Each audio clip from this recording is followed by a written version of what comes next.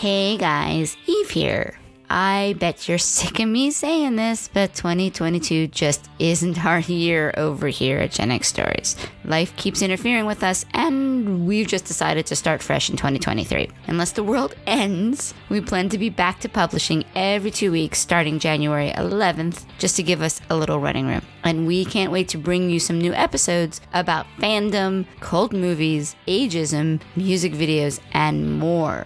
While we didn't plan an episode on this topic as we've done for New Year's in the past, I did want to remind everyone that instead of resolutions, I personally pick a word for the upcoming year. Given everything that's going on, I really wasn't sure I'd be able to do it this year, but actually a word came to me in the middle of the night, as so many of our topics do. My word for 2023 will be peace. What I hope I can personally find as I process the loss of my father, what my amazing co-host can create during challenging times, and what you all, our beloved listeners, can make in the next 12 months. If you personally have a word to guide your next year, we would really love to hear it. Email it to us at hello@genxstories.com or share it on our Facebook group. We would totally love to share some of these words in an upcoming episode. Meanwhile, Courtney, Lori, Chris, and I hope you're having a wonderful holiday season and cannot wait to see everyone in the new year. We all have a Gen X story. What's yours?